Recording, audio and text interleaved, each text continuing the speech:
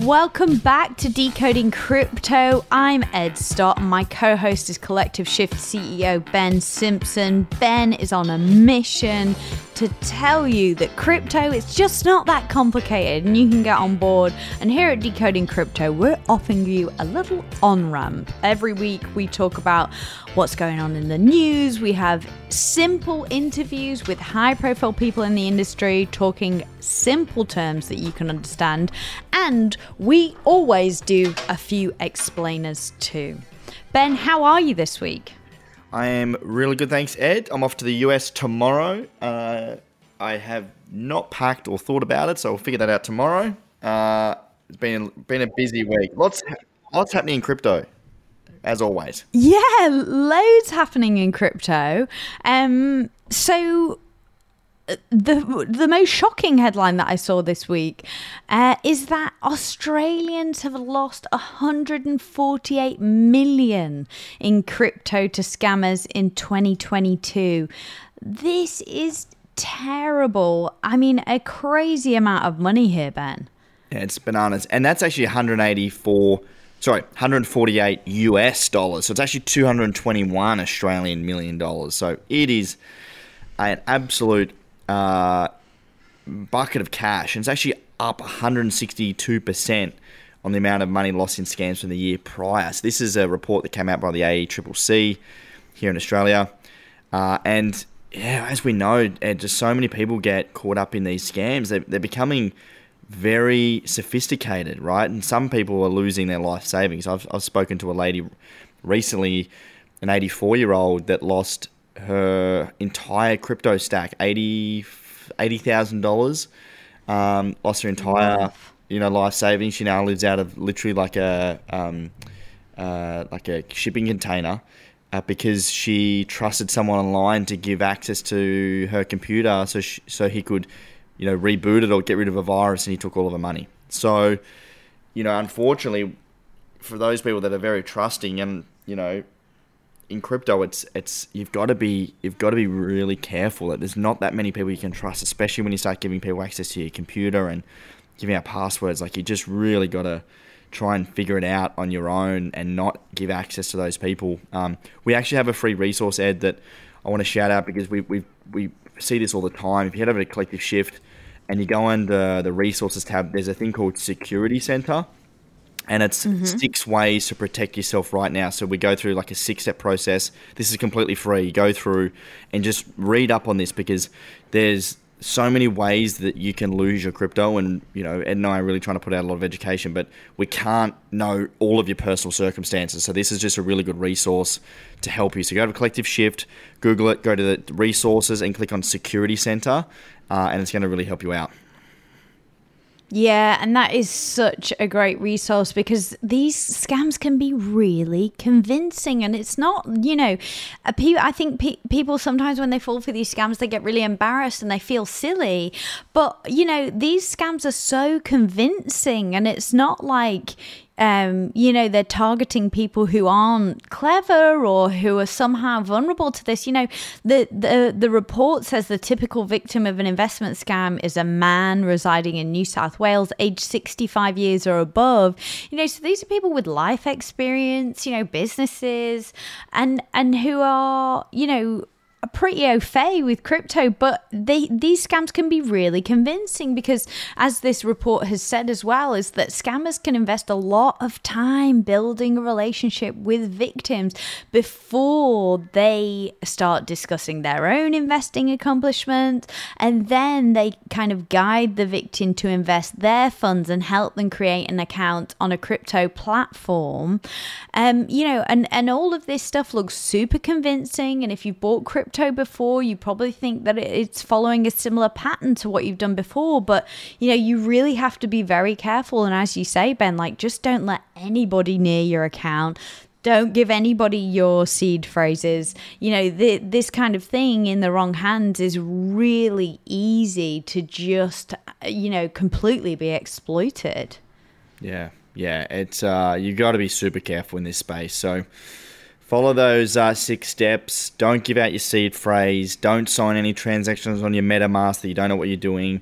Don't send your crypto in hope that you're going to get more in return. If it's too good to be true, it usually is. There's some really basic fundamentals you want to follow. Yeah, absolutely. So the other one that we've seen this week, Ben, is that the run on from FTX is still knocking people down at the knees. So this week we've seen a big basketball star in the US, Shaquille O'Neal, being served papers in this lawsuit over his role in promoting FTX, alongside fellow high-profile endorsers like Tom Brady, Larry David. So O'Neal was named as a defendant in the suit filed last November in a Florida federal district court, and it alleges that these celebrities actively participated in FTX's offer and sale of unregistered securities. So they are really copying it from this, and they're not the only celebrities who are talking about the fallout of FTX, right? Yeah, look, in my opinion, this is just a bit of BS, to be fair. Like, just because a celebrity was paid to promote something doesn't make them, doesn't group them in the same category as SBF. To think that just because of your affiliation with the company, meant that you had to do full due diligence on a $40 billion company is literally impossible, right? Investors investing into this company with billions of dollars didn't know what was going on. So, look, I think it's a bit of BS. I think it's just people that have lost their money now going after people to try and get money back. Like, I just think it's a bit of a load of crap, to be honest. But we'll see what happens. We'll go to the courts and see how it plays out. Yeah, and so a lot of the people who were named in the lawsuit last week have filed a motion to dismiss. They've argued that it was FTX and not the celebrity endorsers that entice users to open deal-bearing accounts, which is the type of accounts at the center of the complaint. But one big celeb, Ben, has spoken about the fact that they actually turned FTX down. Yes, our mate Tay-Tay, Taylor Swift, did her homework on FTX, says a lawyer. So she dodged a bit of a bullet. So looking into this, she was offered, I think, $100 million. So this total lawsuit that is going against FTX is they're seeking $5 billion in the lawsuit. So as they were going through and putting this lawsuit together, this was what the lawyer said. The one person I found that did do their homework was Taylor Swift. And in the discovery, Taylor Swift actually asked him, can you tell me that these are not unregistered securities? Swift reportedly came closer to inking a $100 million sponsorship deal with FTX, but the partnership never materialized. So that's insane. Imagine getting offered $100 million, doing due diligence on it, and then, pulling out of the deal because of this potential that it didn't seem like FTX really, responded to. So it was funny, this was tweeted about, and Elon Musk replied about Taylor Swift's, basically decision to not go through with it. I'm not surprised. Taylor is smart and her father is a well-regarded investment banker. So there you go. There's the other side of the story. You've got a celebrity that actually did do their due diligence, asked the right questions, didn't get the right responses, and turned down $100 million. And that's a lot of money. When you think about how much money Taylor's making, though, and how much she stands to make, and how damaged her brand could be by aligning herself with something like FTX, it makes complete sense. Well done, Tay-Tay. Well done, Tay-Tay. The other thing that I wanted to talk to you about is the fact that the SEC chairman, Gary Gensler, in the US, he has been absolutely slated on Twitter this week. What's happened, Ben? Why is he copying it? He was finally brought to Congress to adhere to the Congress people about questions about how he's been facilitating basically the SEC, and crypto was the main topic, and he was just ripped apart. And I was watching a lot of these videos, and he has a genuine distaste for crypto, right? And this is where a lot of the questions were coming from, where he is single-handedly forcing the crypto industry out of the US through, I think there's been over 50 to 60 businesses that he has served notices to either shut down or fix, this area around securities and whatnot. He has made no effort to provide genuine clarity on how businesses should operate in the US for crypto. So he's made no new rules. There is no clarity on how people should go about it.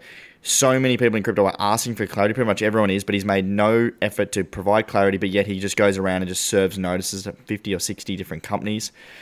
China basically has come out and said they are wanting to take a lot of the business from the US, and that's a massive problem for America, right? Like, they never want to give up, control of sort of what's going on in the US to China, and that's what's going on. And he just got ripped apart, and a lot of he was dodging bullets. He wasn't telling the direct answers. It was just a train wreck for him. So it was really great to watch, and hopefully this is the start of him either being moved on, or it's just better for the whole crypto regulation space. I mean, even before Gary Gensler went and stood in front of Congress, a whole host of Republican lawmakers have written an open letter saying that the lack of crypto compliance is the SEC's fault. So basically entirely blaming Gensler because he's given a non-existent path for crypto trading firms to register with the SEC. And they say that it's their problem, and his agency is forcing the digital assets ecosystem into a regulatory framework that's neither compatible nor applicable. And also they've put forth the notion that firms' activities do not involve an offering of securities. So just more and more confusion around this. One of the Republicans in Congress said that he was an incompetent cop on the beat, and again accused Gensler of pushing American firms into the hands of the CCP, which of course is the Chinese Communist Party. I mean, he has really copped it here, but I mean, I think rightly so. There is so much confusion around this, and I think, we always talk about the US as being the base for crypto. They've got a huge industry over there, and you can see these cities like Miami, like Austin, who are really building up great businesses and becoming hubs for crypto. And if there's this confusion around how these businesses can operate, well, they're going to go elsewhere. Crypto is an international money. The whole point is that it's not defined or held into place by borders. So the people who are working in it can go anywhere in the world. Spot on. And it's a decentralized technology. It doesn't matter where you're located, right? So that's very easy for businesses to get up and leave, and that's exactly what's happening. So hopefully we see some better change from the SEC's viewpoint on crypto. Fingers crossed, Ben. One to watch. Okay, have a safe flight tomorrow, and we will catch you again next week. I'll see you in the US, Ed.